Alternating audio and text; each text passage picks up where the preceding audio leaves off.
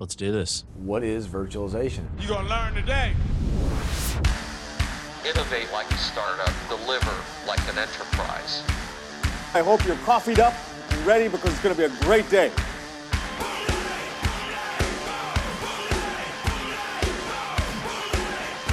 I know you're going to dig this. Oh, yeah. You're listening to the Virtually Speaking Podcast with Pedro Arrow and John Nicholson.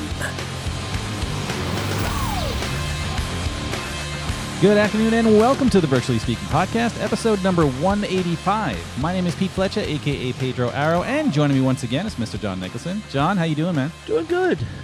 I having my caffeine this morning, and I grabbed a can of Dr. B, and Dr. B? I feel What's like yeah, exactly. I'm comparing it to my Zevia. And here's the thing: there's no substitution for the real thing of Dr. Pepper. And I feel like in conversations, I if I'm gonna get caffeinated up and I'm gonna talk, you gotta work with the real thing. Yeah, if you need caffeine, man, you got to go straight to the source, man. There's no sense in getting these diluted versions, right? Exactly. So yeah, man, great conversation this week. Pre-recorded, we had a conversation earlier this week with our new CEO, Raghu. That was a lot of fun. I was actually pretty excited that we were able to actually snag the very first podcast interview for the new CEO. Pretty cool.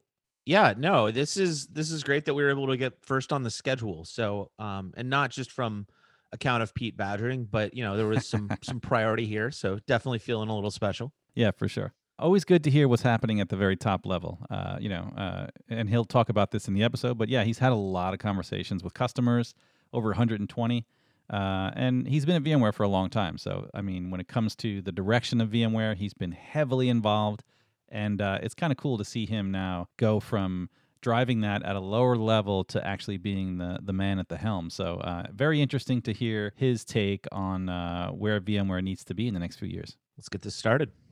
All right, well, joining us for the very first time on the Virtually Speaking Podcast is VMware's brand new CEO, Raghu. Raghu, welcome to the podcast. Thank you. Happy to be here. Awesome. Yeah, so you've been at VMware for a while now, since 2003, both as a technologist and as a executive leader. Maybe you can give us a little background about, what you've been doing at VMware. Sure.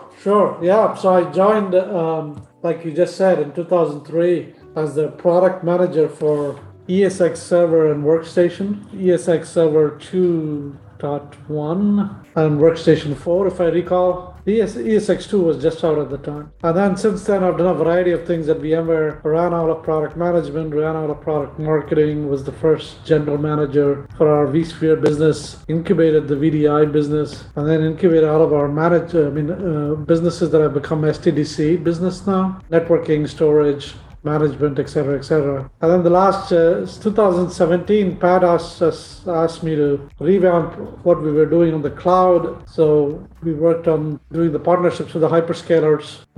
Myself at the time, Carl Eschenbach, and then subsequently Sanjay Poonen. And then more recently, doing the push into Kubernetes and modern applications with the Pivotal acquisition. And so I've been running all of R&D for the last few years as well. So. Yeah, that's a lot of heavy lifting, and judging by the sling you're wearing, I guess that's how you hurt your arm.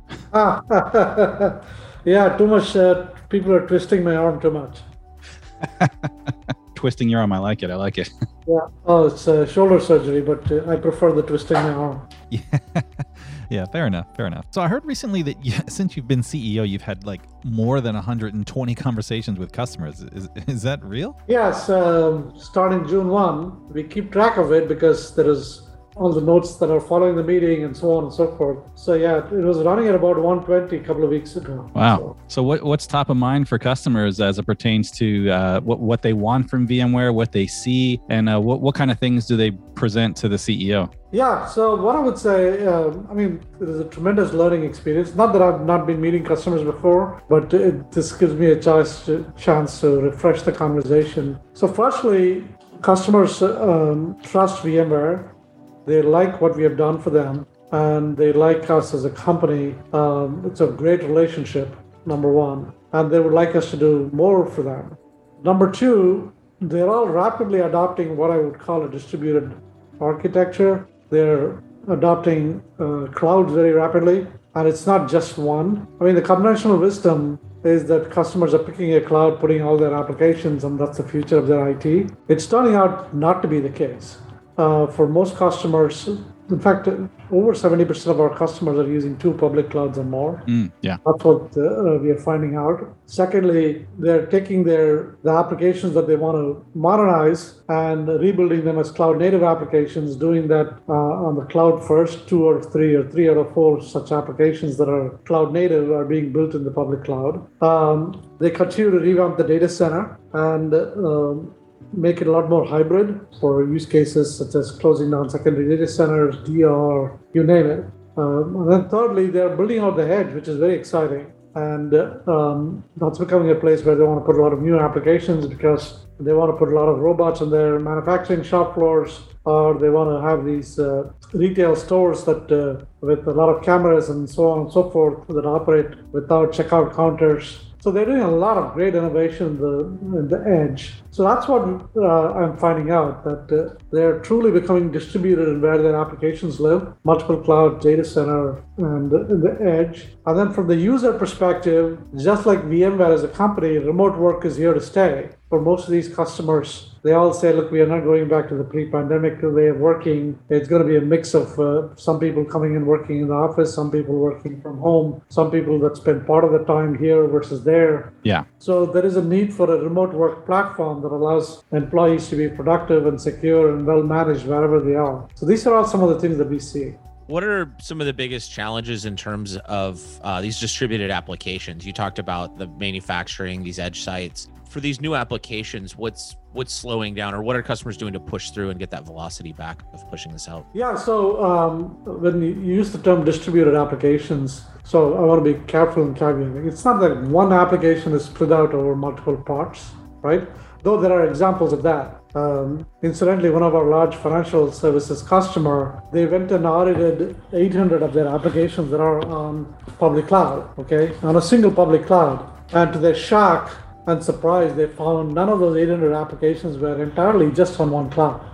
They found many of these applications stretching back on-premise or connecting to services on some other cloud or connecting to SaaS, etc. So there's definitely a lot of that going on. But the way to interpret your distributed application statement is more that the applications are distributed across all of these places. And so some of the usual things that you think about immediately, right? So when I build an application on Azure versus on-premise versus AWS, what are the commonalities and what are the places where I want to take advantage of what AWS provides or Azure provides? So that's a big challenge for them, okay?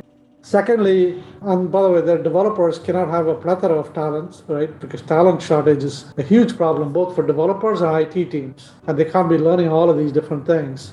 The third is governance and control. So in a sense, we have this application sprawl all over again, right? Just like the early days of VM sprawl, right? What happened when there was VM sprawl? It was all about management and control, right? So IT teams are saying, okay, how do I have some amount of control and governance that allows developers to go as fast as they can without letting the CIO be like held to task with the CEO for saying, hey, what is the resiliency of these applications? What is the SLA of these applications? What is the security of these applications? What is the cost of these applications? So governance, control, management, networking is a big problem. How do you design the network that accommodates all these things? Security is a significant issue. Having a consistent way to run these applications is an issue. All these applications have different architecture. What's good for an enterprise application that's assuming the infrastructure is going to solve availability problems is very different than a cloud-native applications where they have a different application availability model. So all these things are hitting companies at the same time. So we have a great opportunity as VMware as a company because we solved all of these in the data center, right? Across multiple types of hardware, multiple eras of applications, etc. Now we get to do it in a multi-cloud environment. That's why I say we can build a collection of cloud services that turns out to be a multi-cloud platform. So that's really what customers are trying to solve. I think I heard you reference or mention that you wanted VMware to be the Switzerland of multi-cloud. Yeah. So by the way, a customer gave me that term. Most of the things that I say come from customers, by the way. Okay. Not that smart. I just say, oh, that makes a lot of sense. I'm gonna borrow. You can take credit. I won't tell anybody. Yeah. So here's the deal, right? For many of our customers, And we knew this even in the early days of the data center. They had Dell, they had HP, they had, at that time, IBM, et cetera, right? So these days they have Microsoft, they have AWS, they have some cases Google, increasing number of cases Google, they have Ali Cloud in some cases. Yeah. Of course, have Dell in the data center, or sometimes they have HP, and they have different vendors, sometimes at the edge. They have a plethora of networks. So it's really very, very heterogeneous environment. And they don't want somebody to come in and say, hey, I'll solve all your problems for you, but throw out these other technologies and use me in a big way, right?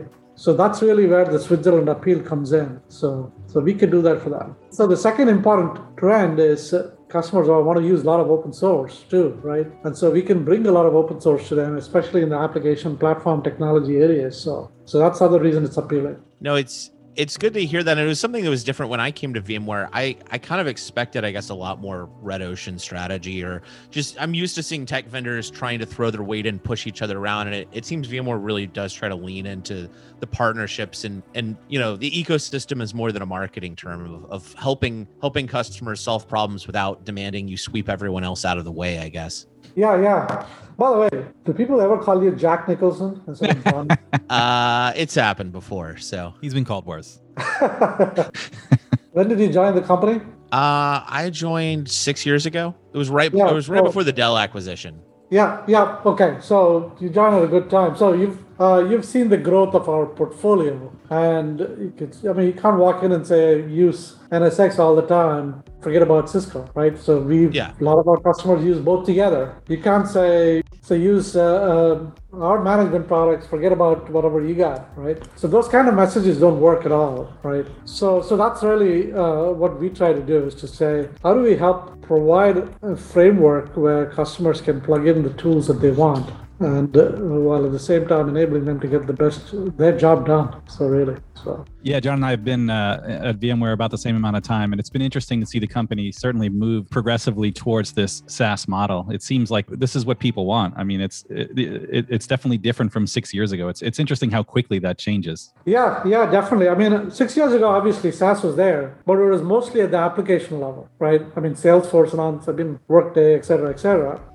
Great companies, great offerings, but what's been a lot more prevalent is all of these technologies that we would consider infrastructure, management, security, et cetera, increasingly being delivered cloud delivered fashion, even if the workload and the hardware are on premise. So that's what we see, and I think that the pace of that adoption will also increase. And it stands to reason, because customers say, look, why am I spending all my people's time and energy on managing your software? You manage your software. I want to use your software, right? So that's what's driving it, and that's something that plays to our strengths as well. And the other reason I like it is it allows us to innovate much faster, right? Because in the SaaS, you have fewer configurations you're managing, and you're managing the pace of the updates. You're not waiting for the customer to say, okay, when do I have the skill set and the time to go do that? So it's a more equitable division of duties, if you will. And so we can, as a result, bring new innovations to market much faster. That's awesome. It's been fun watching VMC drive so much features and roadmap and things like that from that regard of, they had needs, that other customers shared also, but also, in order to ship certain features with vSAN, the product team I'm on, watching that they're saying, hey, we need it to work this way. This is, the way it's going to go forward. So it's also helping kind of pull the company in a customer focused direction.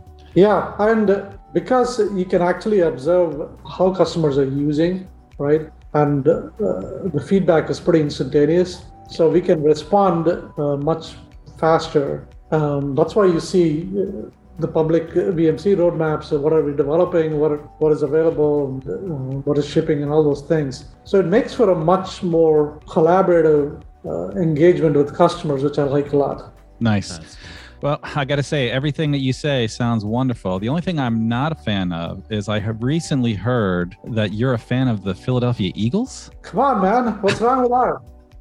Who are you a fan of? I'm a New York Giants fan, so I don't think we have a ton to talk about when it comes to, in common when it comes to goals, if you will. But yeah, at least we can take bets, friendly wagers during the season.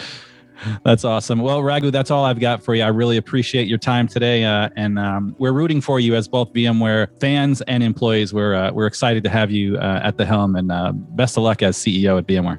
Thank you so much, and we are all rooting for our customers and VMware to be successful. And thanks for doing all the great work, and I continue to enjoy your podcast. Thank you. Thanks, Raghu. All right, well, that music tells me it's time to go. And so if you want to get in touch with us, send us an email at podcast@vmware.com. You can subscribe to us on your podcast app of choice by searching Virtually Speaking Podcast. You can catch this in all episodes at vspeakingpodcast.com. A big thanks to VMware's CEO Raghu for joining us this week. We're back next time, but until then, bye for now.